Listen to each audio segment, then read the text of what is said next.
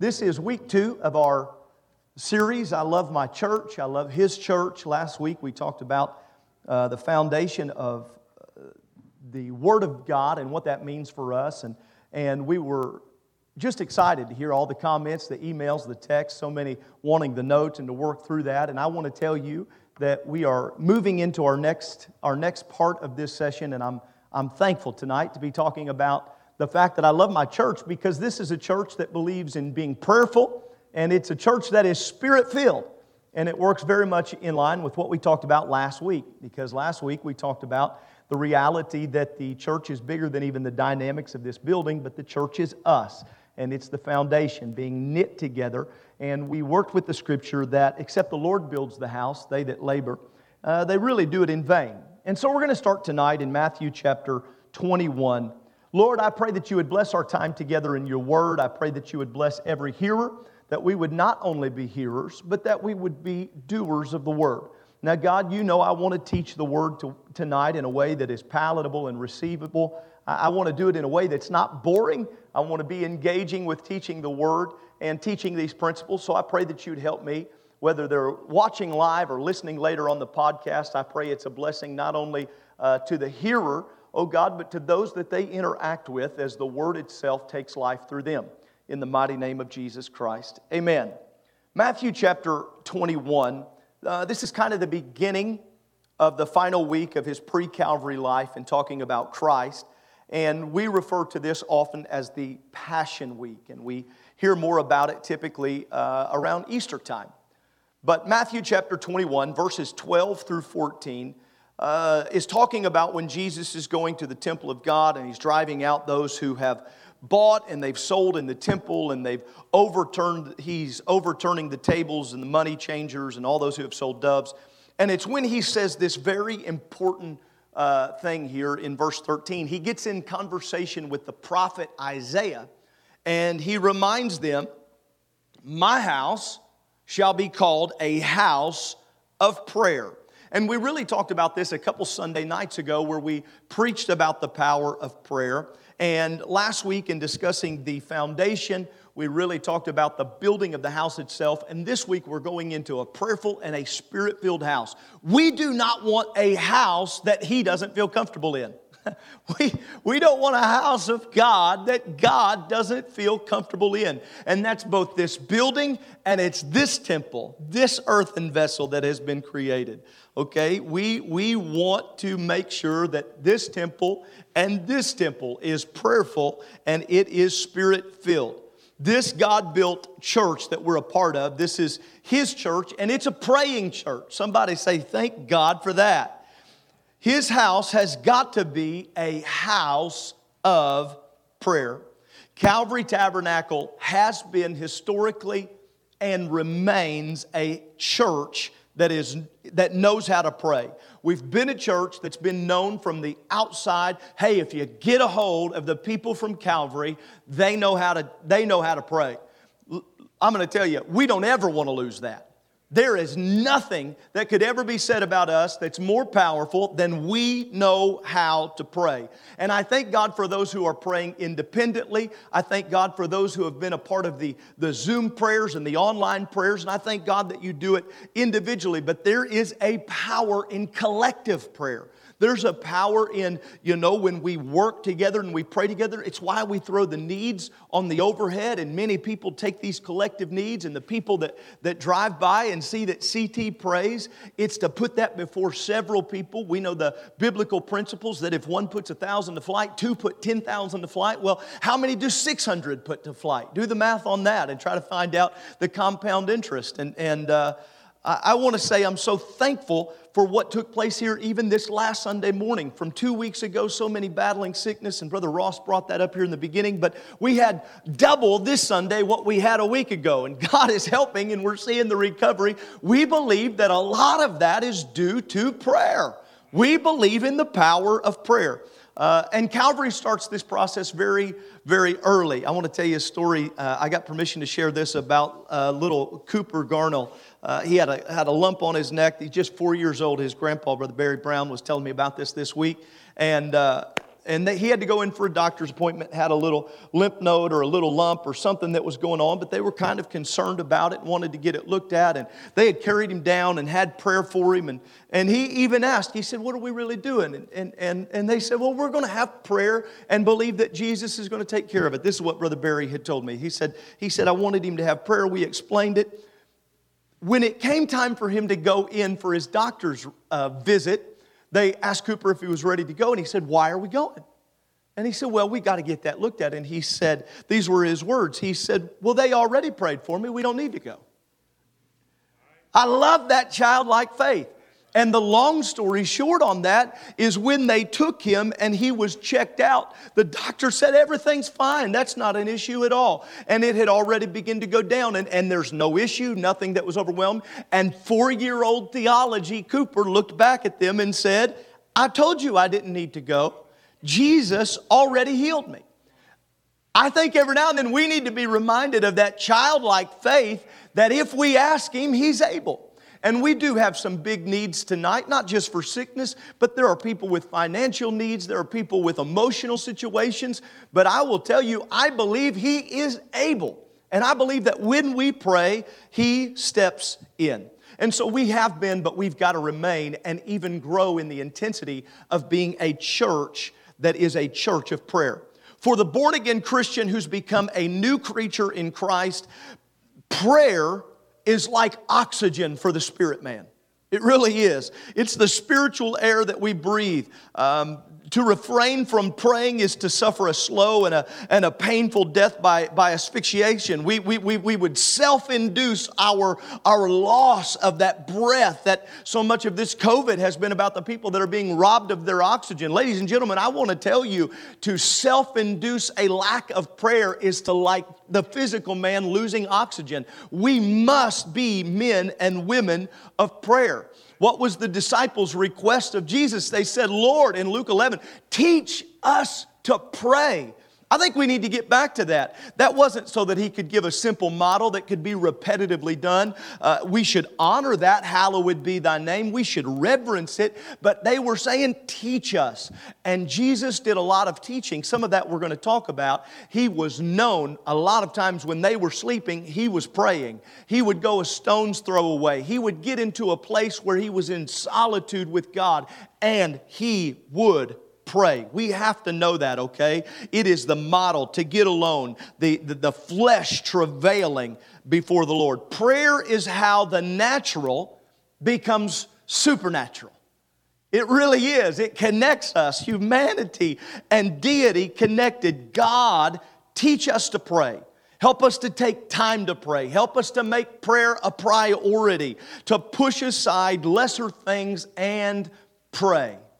Push aside those things that are not as important. They're not like the air that you breathe for the physical man, and prayer is that for the spiritual man. So push those other things that are unnecessary away. Let's get a crowd application for this, okay? Right there in your living room, or maybe you're standing in the kitchen and maybe you're baking some cookies for Pastor right now while you're watching this. I'm just throwing that out there. Maybe you're doing that. Why don't you do this? I want everybody to just breathe in and hold it.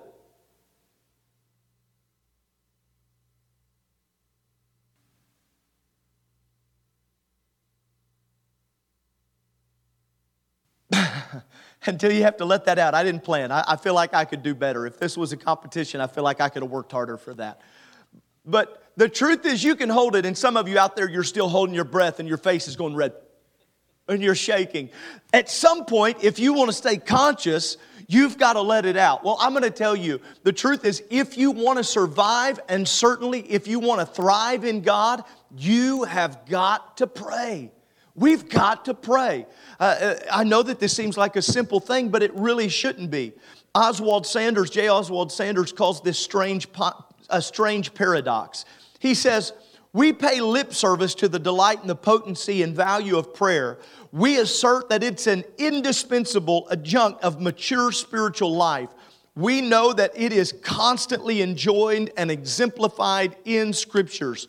But in spite of it all, too often we fail to pray. It's not that we don't think it's powerful. We do. When I'm preaching in all the churches here, like I can't wait for Sunday morning and Sunday night when we're all back in here together. But if I started saying, well, there's power when we pray, everybody in the place, for the most part, would begin to clap and they would begin to get excited. It's not that we do not believe it. It's that we have got to crucify the flesh and make it a priority. We've got to do it. What is prayer? Charles Spurgeon said, true prayer is neither a mere mental exercise nor a vocal performance. It is far deeper than that. It is a spiritual transaction with the Creator of heaven and earth. It is a spiritual transaction with the Creator of heaven and earth. First point for you tonight, prayer is vital to our spirit.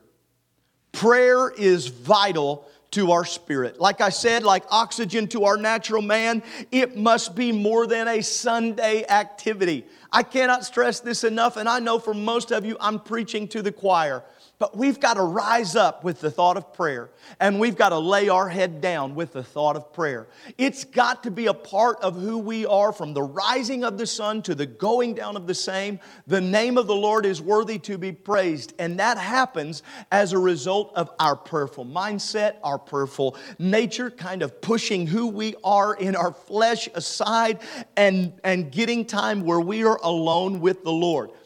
We need daily scheduled routine. Let Pastor be very practical right here, okay? Some of you, you know that it doesn't happen unless you set an alarm on your phone. It's okay. Pull your phone out. No one's going to think you're texting, okay?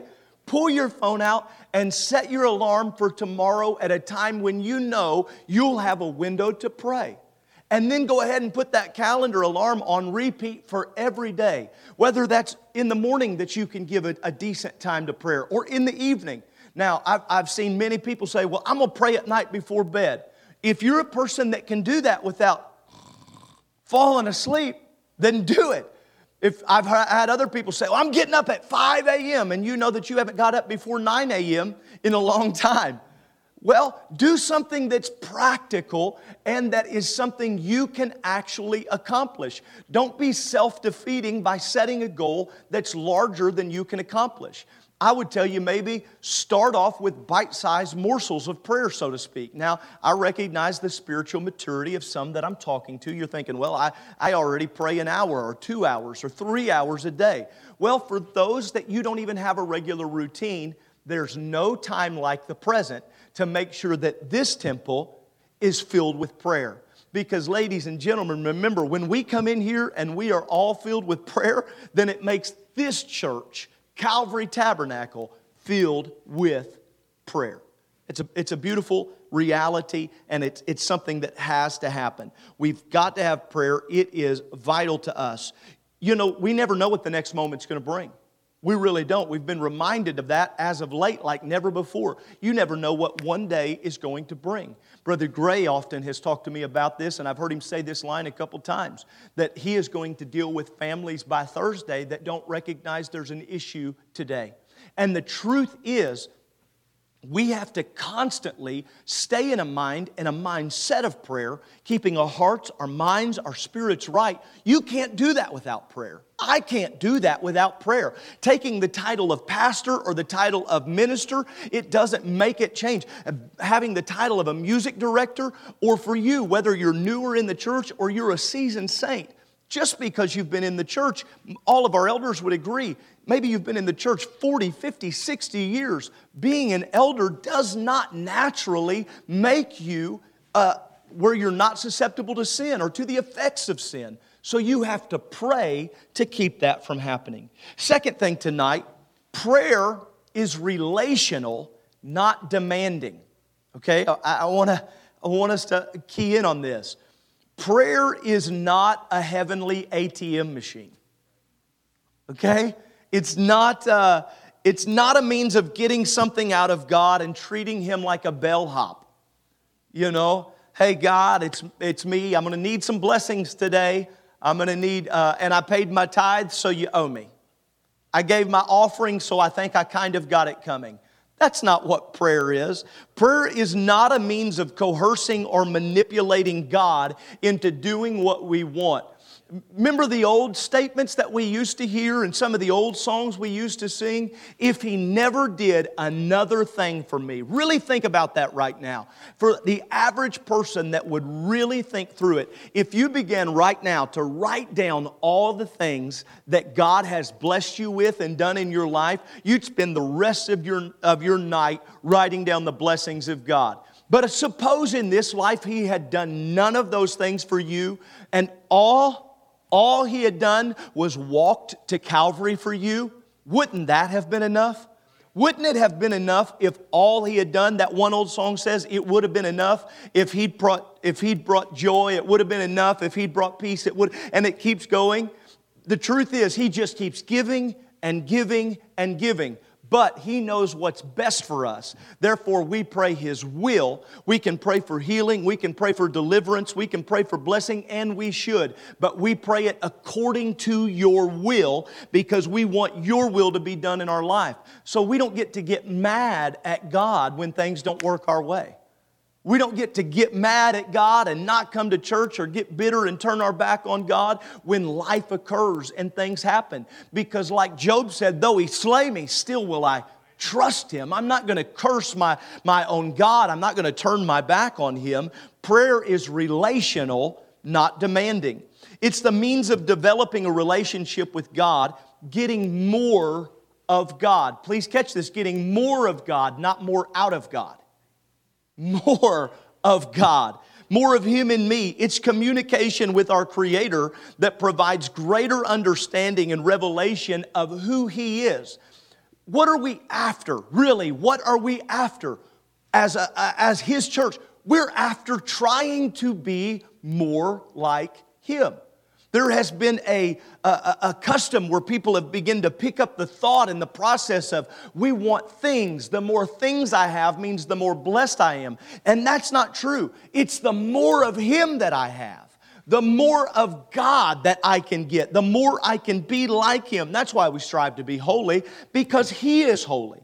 And to be like Him is to be separate and to be different and to be righteous as He is righteous. That's why we're constantly striving to be like Him and to come after Him. And that's what prayer is doing. Prayer is taking humanity and drawing it closer to deity, and they're coming together. And that's what it is. If I be lifted up, I'll draw all men unto me. We understand what's taking place here. It's this connection process through prayer. The closer that we get to Him, the more that we know about Him, and the more we want to be like Him. I have never met one person that was deep in prayer and fasting, was on an extended fast, and had been increasing their prayer daily, that wanted to be less like Jesus. It's amazing. Now, it is a sacrifice of the flesh, and it is denial of self, and you're turning off things you would normally be engaging. But every time during that season, I find that those people are consistently, they're more humble than normal. They're more meek. Their temperament is different. It's because the closer they get and the closer that we get to Jesus Christ, the more we begin to reflect Him in our demeanor. It really is a beautiful thing. And honestly, I would say the most beautiful thing is that He gives us a chance to go after it. Isn't that something? Think about it. I know we don't talk about it. It seems so simple, but we need to maybe just freshly appreciate that. He gives us a chance to be like Him. He gives us a chance not just to read about Him, but to draw close to Him. And we know that when we draw close to Him, He draws nigh or close to us. Prayer changes us because it changes our desires. It really does. Our actions then begin to follow our desires. I don't want to step on anyone's toes here again, but diet determines cravings. What you eat determines your cravings. It's the same in the spirit man as it is again in the physical. When you find yourself constantly, say your time every day is 7 a.m., you get up and you have prayer and you seek the face of God until you have a breakthrough. You do that for a little stretch. There's a lot of studies out there that says it takes 17 days to form a routine, whatever that might be. But you get there, you get to that place. If you try to skip that on day 18, probably your natural clock is going to wake you up And if you try to go without it, you're going to feel sluggish about 8, 9, 10 a.m. You're going to feel like you're off of your routine. And the reason why? Because you had built a routine for prayer. And now it had begun to change your desire. Your desire had begun to change your action. And people that are watching tonight, you know this. You have found it to be true. You can try to fool yourself into thinking you're okay not coming to church, but it'll find you in the midnight hour. You can try to convince yourself it's okay not to pray, but it'll find you in the middle of a problem. And aren't we always reminded? I'm telling you, last Sunday morning, this place was explosive from the very first note. The excitement, the zeal that was here. I know some that still weren't able to come. You could feel it. We even heard the report. You were saying, we could feel it in our house. Well, I wish you could have felt it here in this place. There is something that happens when God's people come together with expectation, and you really just cannot deny it.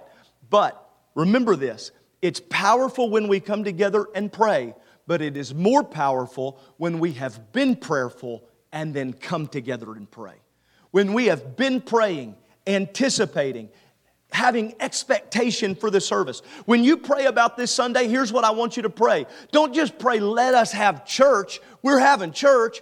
Pray, let someone repent of their sins. Let someone be baptized in the name of Jesus Christ. Let someone be filled with the baptism of the Holy Ghost, with the evidence of speaking in tongues. Why? We're a prayerful church and we're a Spirit-filled church. It's very important. Psalms chapter 37 verse 4 says that if we delight ourselves in the Lord, He'll give us the desires of our heart. And we know that the closer we get to Him, those desires have a tendency to change, and that's a good thing.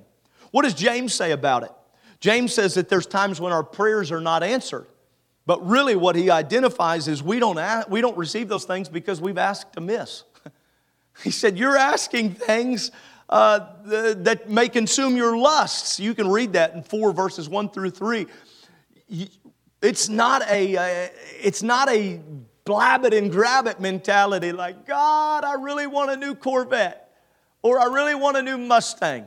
And the truth is, okay, so maybe God can bless you with that, and maybe it will come as the result of hard work and things like that. But that's not what we're after. We're not after things. We're not trying. And God said there are times when people are praying, and James had to identify this amongst the people. He said, make your prayers be godly minded. Make sure your prayers are not about the lusts of your flesh, but that they're in alignment with the Spirit of God. That's why I would tell us, ladies and gentlemen, we've got to get to the place where we pray in the Spirit. And we're going to get there. We're going to get to talking about that. But we've got to get to that place where the Spirit itself impresses on us how to pray. And then we get to the place where even ourselves, we cannot speak it. And the Spirit itself maketh intercession for us. We need that kind of relationship with God. Because there are times we don't know how to articulate properly what we need to say. Have you ever been there? Have you ever been there where you're like, I don't even know how to pray it at this point. I don't even know what to say. But what I do know that the vials before the throne, they're full of the odors of the prayers of the saints. And I know that God knows how it needs to be prayed. And it's never going to be about how great my English is anyway. It's never going to be about whether or not you're a scholar or you're excellent with your grammar. It's going to be based on your faith and the reality that you got in the presence of God and sought Him. That's what makes a difference. In Historical Drift, Arnold Cook says, prayer is the very essence of Christianity. It's the Christian's native air. We promote it verbally, but our talk too often fails to match our walk.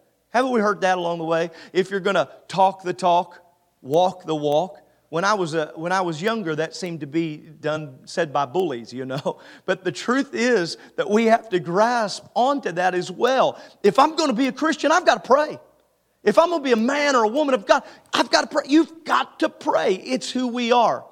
In the prayer by Leonard Ravenhill in Why Revival Tarries, this was written, there's nothing more transfiguring than prayer. People often ask, why do you insist on prayer so much? The answer is very simple. Because Jesus did. Because Jesus. That's a pretty good line, isn't it? Because Jesus did. You can change the title of the gospel according to St. Luke to the gospel of prayer if you wanted to. That's really what it is. It's the prayer life of Jesus Christ. If I'm going to be like Him, I'm going to pray.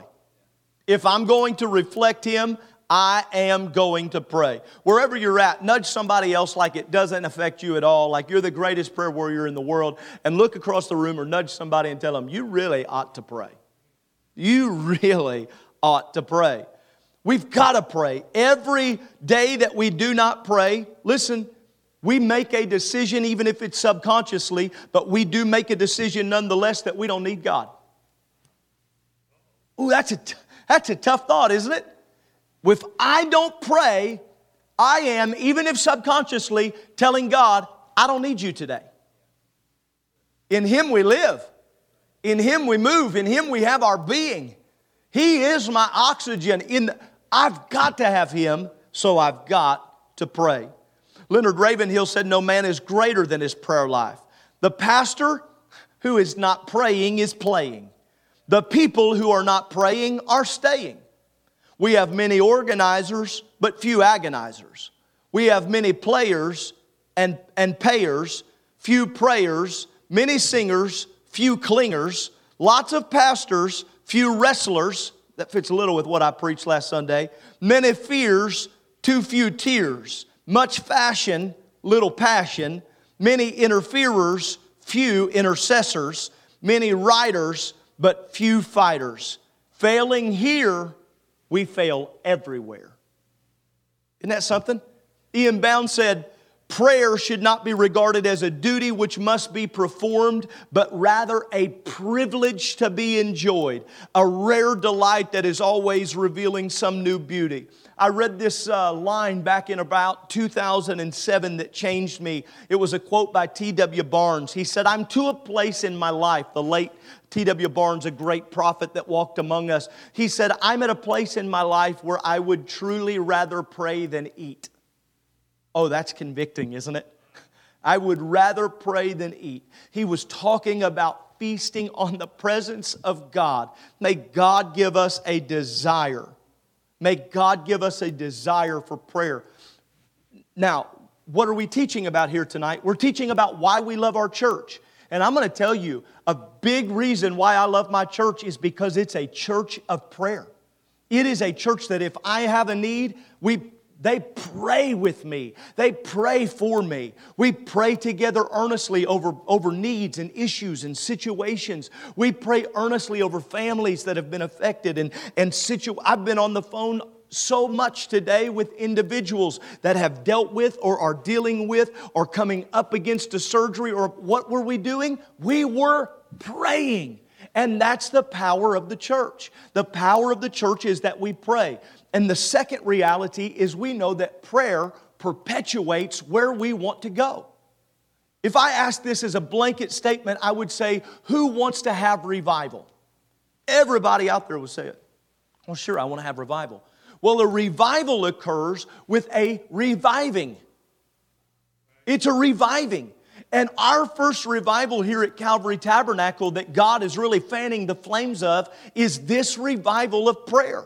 It's really happening. The power of the worship here on Sundays, the dynamics of what's taking place, people being baptized, repenting, being filled with His Spirit. How's it happening? Because of the power of prayer and the worship of the people. Edwin Orr said, history is silent about revivals that did not begin with prayer. Oh, I don't want history to be silent about what God is trying to do at Calvary Tabernacle and in Indianapolis, Indiana. And that's not just for our church, that's for every church in the greater Indianapolis area. I want a revival that's too big for our church to handle. Amen. Yes, we do. Number 3 here. I want to talk about the where, the what, the how, the when, and the why we should pray. Okay? So, wow, that's a lot. Don't worry. It won't take me too long to get through this. Where should we pray? 1 Timothy 2:8 says, I desire therefore that men pray everywhere, lifting up holy hands, without wrath and doubting. I've got a friend who even in restaurants, no matter where he's at, anytime prayer comes, even over the food, he throws both of his hands towards heaven. Now, I'm not telling you that you have to do that, but I am telling you it's okay. Whether recently we did a funeral and they were talking about Brother Chambers being in a parking lot and praying with someone until he was praying powerfully in tongues. I want to tell you, that's okay. Anywhere, anytime, it's good and it's right and it's in order to pray. Okay? Pray everywhere. What should you pray about? Philippians 4:6. Don't worry about anything. Pray about everything. What should I pray about? Everything. Everything. This is my first line. It was before I was the pastor here, and it is now that I am. And I ask people if they come to me about a decision. My first, almost always, I am asking them, did you pray about it? And what did you feel when you prayed? Well, I didn't pray about it. It's just a job opportunity. You better pray about that job opportunity. I didn't pray about it. It's just my schooling. You better pray about your schooling. Well, I didn't pray about it. It's just a dating relationship. You better pray about it. We've got to saturate everything in prayer. Listen, if you get up in the morning and you eat Rice Krispies, you ought to thank God and say a little prayer before you eat them. Is He worthy of the prayer whether you eat Rice Krispies in the morning or whether you get a full gourmet breakfast? Maybe your husband's going to make breakfast in bed and bring it to you, or maybe your wife's.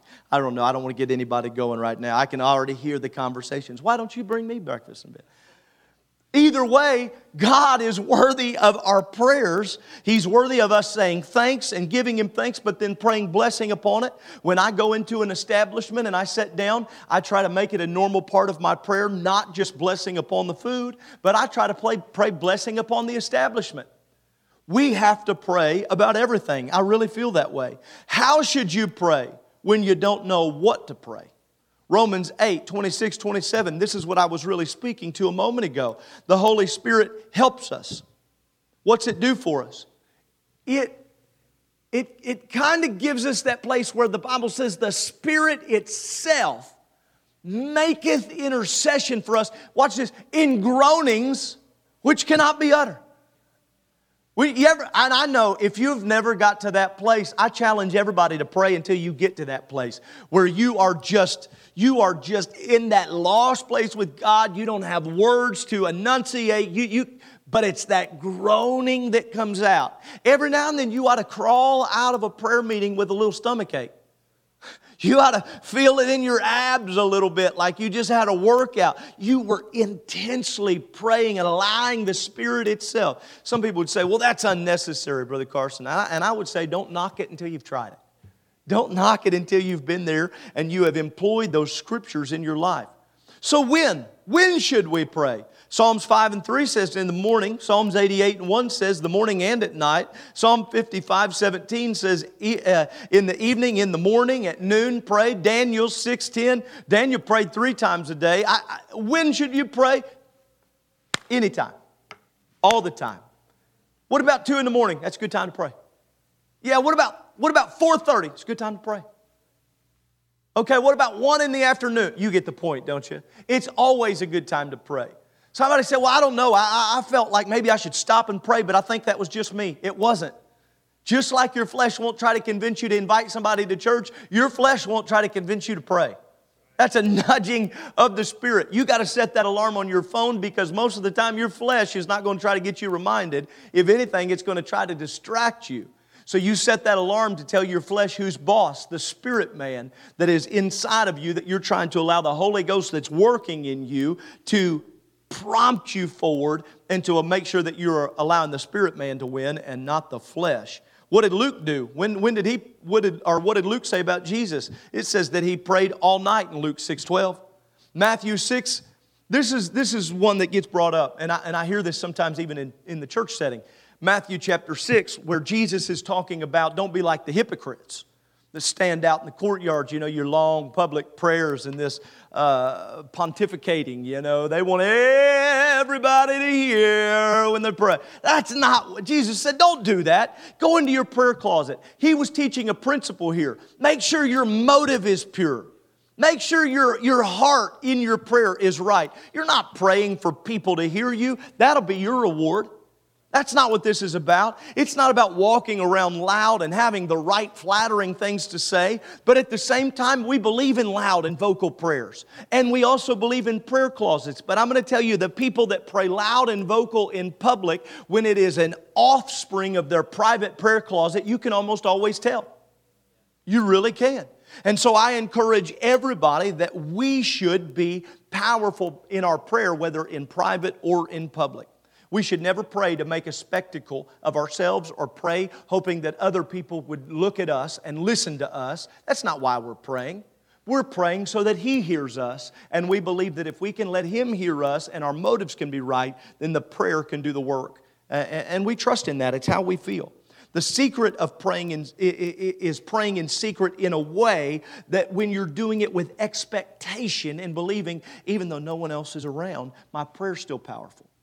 So whether you're praying one on just you and God like a table for two, or whether you're praying with a small prayer group, or whether you're praying and there's hundreds around you, it's just amazing that God listens in, hears every single time. And your prayer is powerful either way. Just make sure that your prayer has a pure motive. So when should we stop praying? Never. 1 Thessalonians 5:17, pray without ceasing. Wow. So that means all the time I'm walking around. I understand that you've got to have normal conversations. You're not going to be able to talk out of one side of your mouth while the other side of your mouth you're praying. That's not what he's saying here. What's he teaching? Have a prayerful spirit. Have a prayerful attitude. Have you ever been with somebody where you're just with them and all of a sudden out of nowhere they say, "Oh, thank you, Jesus. God, you're so good." It's just a part of their dialogue. It's a part of who they are. I went to visit a friend of mine when I was just a young guy. I'll never forget this. And I was there with a friend, and his mom was walking, and she was just like doing the dishes or something. And all of a sudden, she was like, "Whoo, Jesus." I didn't even know it. She was having this little whisper conversation with the Lord, a little prayer meeting. Nobody else knew about it. She was just prayerful. And I would tell you that it's always right. Ephesians 6:18. Praying always with all prayer and supplication in the Spirit, watching thereunto with all perseverance and supplication for all saints. What does Luke 18:1 say? The parable. He spake this parable to them that men ought always to pray and not faint. So, when should we stop praying? Never stop praying. The day you stop praying is the day you start spiritually dying. Real. It's true. Why should we pray? Because He hears us when we pray. He answers our prayer. Well, I don't know if He hears me. He hears you. Yeah, but I don't know if He's listening. I don't know if He really... If He saw the sparrow fall, He hears you. He's listening when you pray. Matthew 21, verses 12 to 14. Kind of interesting, kind of a unique place here when the Lord is in the temple. It's the place where we opened with, and we're talking about... You've made it a den of thieves, and my house is meant to be a house of prayer. What was He doing here? He was saying, somewhere along the way, you've taken what my house was supposed to be, and you've made it something for your own personal profit.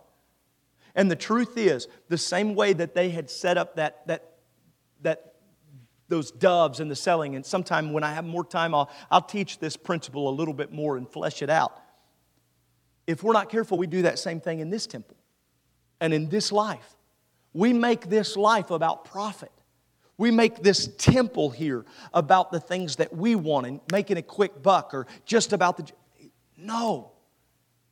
In Isaiah, he said, my house will be a house of prayer. And the truth is, Paul would teach it in the New Testament, know ye not that your body is the temple of God.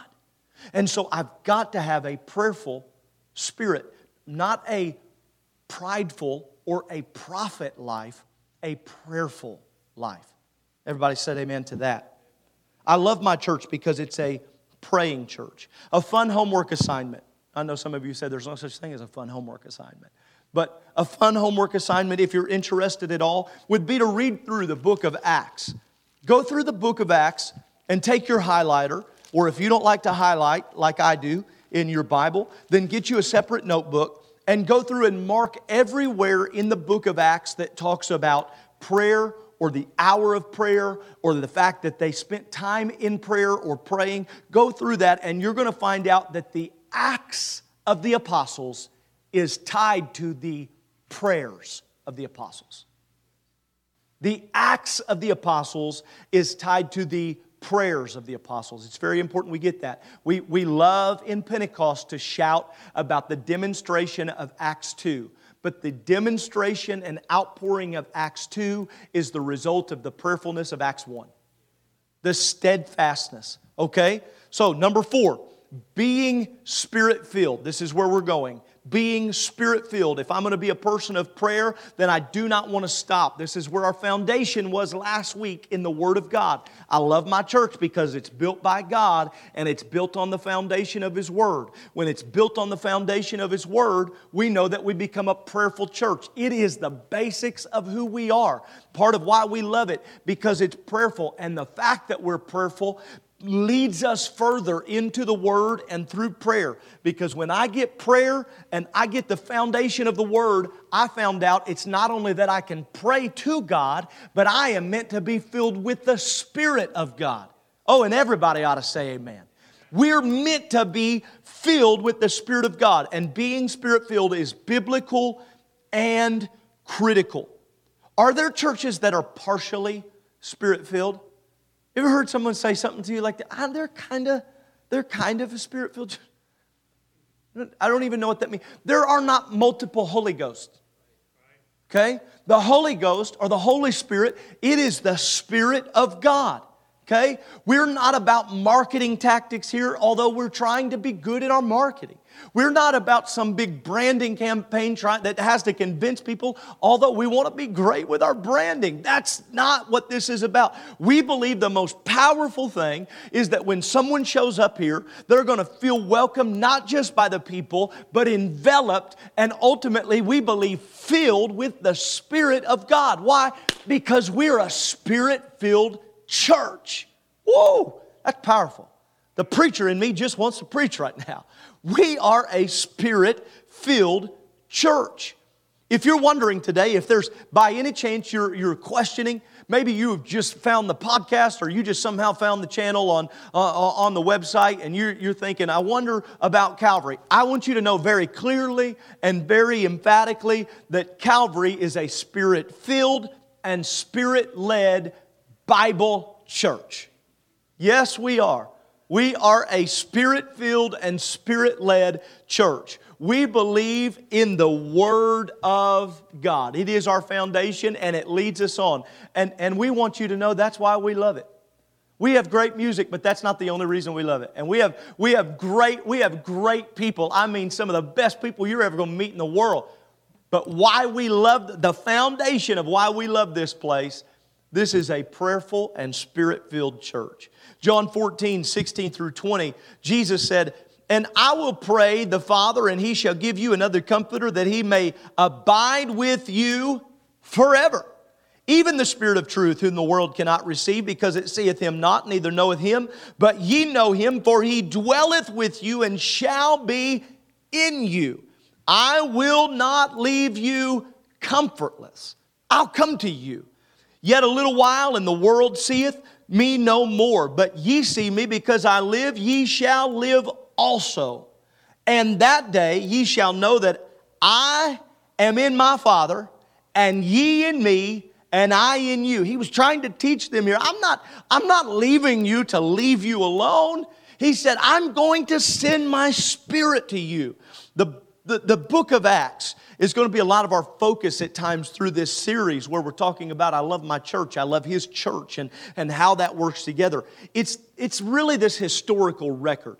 The book of Acts is fascinating, not just to preach from or to shout with, but to study and to take a look at, okay? It's kind of, many theologians would agree, it's kind of this two-part series with Luke and Acts and this writing, the key individuals that we're going to read about here within this are Peter and Paul, but it's written by a man by the name of Luke.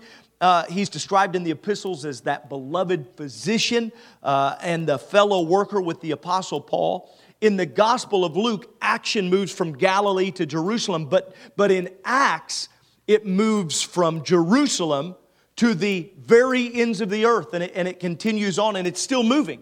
We're still that book of Acts church that is continuing to move until He returns for His church. And so when we stop and when we look at this, we understand the immediate recipient being Theophilus as he's writing here to him. He starts in Acts 1, the former treatise or the account or the work that I've given to you, Theophilus, about everything Jesus began to do and to teach until the day when He was taken up. Okay? When He was taken up. And he says until the day when He was taken up after through the Holy Spirit had given commandments to the apostles whom He had chosen. There's a scholar by the name of Craig Keener in his commentary on Acts. He says, for Luke, the ultimate goal in writing this 2-volume set was cross-cultural communication and world evangelization, with the requisite power to carry out this task being only the Holy Spirit. Ladies and gentlemen, simple. We can't do it without the Holy Ghost. We just can't. We just cannot do it. When someone says, are they a Spirit-filled church? I think they better be. If they're not Spirit-filled, they're not a church at all. Whether you like that or not, that's the truth. According to this, you've got to be filled with the Spirit. It is the Word of God. The long title of Acts is the Acts of the Apostles, but it really could even be the work of the Spirit of God, or maybe the acts of the Holy Spirit. Yes, we're supposed to glean what these apostles did, but it's never been to romanticize men. It's always been to truly evaluate and honor the work of the Holy Ghost. Amen? There is not another book in the entire New Testament canon more applicable to the contemporary apostolic than the book of Acts. It's why we spend so much time in it. We watch the early persecution, read about the death of Stephen, watch young Saul there holding the coats, and you see it. And I've said this, but I would say it again. In the early church, it was persecution that spread the gospel. In our modern day, I think part of it is pestilence that is spreading us and getting beyond the four walls of the church. And the truth is, God will do whatever it takes to make sure that the church is being the church and the church is reaching everywhere that they can. It is important for us to know. It is our history, it is our foundation of our salvation theology and the structural blueprint for the institution of the church. Acts demonstrates the fulfillment to multiple prophecies. Jeremiah 31, Ezekiel 36, certainly Joel chapter 2 that we so often talk about. Isaiah 28, 11 and 12, for with stammering lips and another tongue He will speak to His people. Joel had told us in Joel chapter 2 that He was going to pour out His Spirit upon all flesh. Acts 2 sees the fulfillment and Peter preaches to them. So we need to remember this. In closing, I give you my fifth point. The early church was Spirit-filled. If we are going to emulate the early church and be like the early church, we are not looking for man-made philosophies or creeds. We're looking for what did the early church teach and preach as instructed by Christ. They were bold in the face of persecution. How? Because they were filled with the Spirit. Their preaching was powerful, and we try to emulate it today. How were they so powerful? They were filled with the Spirit. They laid hands on the sick and they recovered. They were filled with the Spirit. They praised in prisons.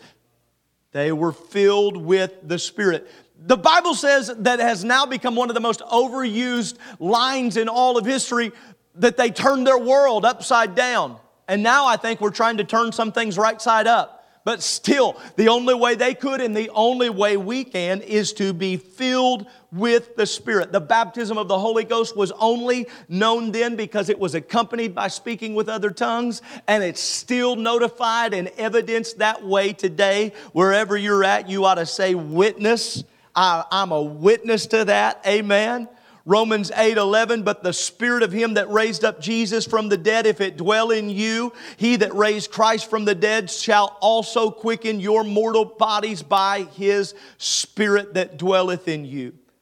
Go on down through, you can read from Romans 1, Romans 3, Philippians 2, James 3, 2 Peter 2, Acts 2, all the way down through it, 1 through 17, 36 through 39. Read about it, read about it. I love my church because it's a church that's prayerful. And it's a church that's full of the Spirit of God. Oh, aren't you thankful for that tonight? Think about that. And if you're watching this or you're listening to this and you've never received the baptism of the Holy Ghost, we want you to know that is a gift for you, and it's for your children and to everyone that's afar off.